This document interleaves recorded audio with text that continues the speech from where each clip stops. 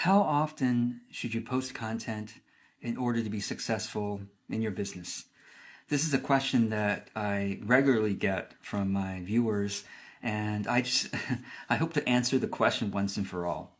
So, first of all, we have to understand the purpose behind posting content. Well, you probably think, well, I'm posting content so that people can discover me and then visit my website and buy my products and services. That's reasonable. I understand. But how would people do that if you don't post quality content? So the ultimate aim of posting content is to post quality things that resonate with your ideal audience so that they will want to visit your website or contact you and buy or hire you, right? Okay. But how do we get to the quality thing? The secret, the counterintuitive understanding that most people do not understand, and watching this, I hope you now do. The secret to getting to quality is through quantity. Okay? So, in other words, how do you know which of the 10 things you put out there or 100 things you put out there is going to resonate with your ideal audience? Do you think you know based on your own judgment of your own content? Really? How's that going for you? Yeah, you work really hard on something. You spend hours writing something, or you spend months creating something, and you put something out there. Have you noticed that it's not always correlated how much time and effort you put into something and whether it takes off or not? Like, this is something that we keep avoiding as that connection. We keep lying to ourselves that there is a connection between how long and how hard we work on a project and whether it takes off or not. Let's stop lying to ourselves about that. There is no connection. There's very little. There's especially when it comes to content.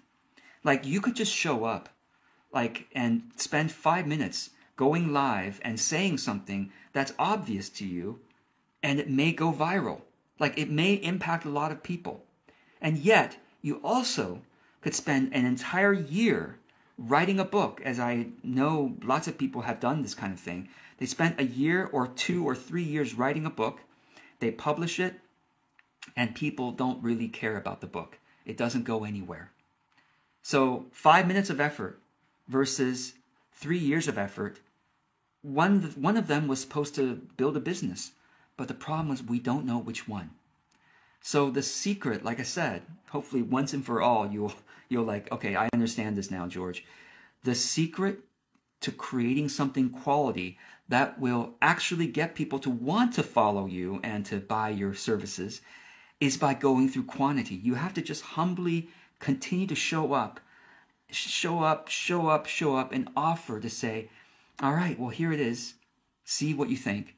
You don't like it? Nobody likes it? That's okay. I've got something else for you next week or tomorrow, right? So back to my original question, and this is hopefully a little bit clearer by this point.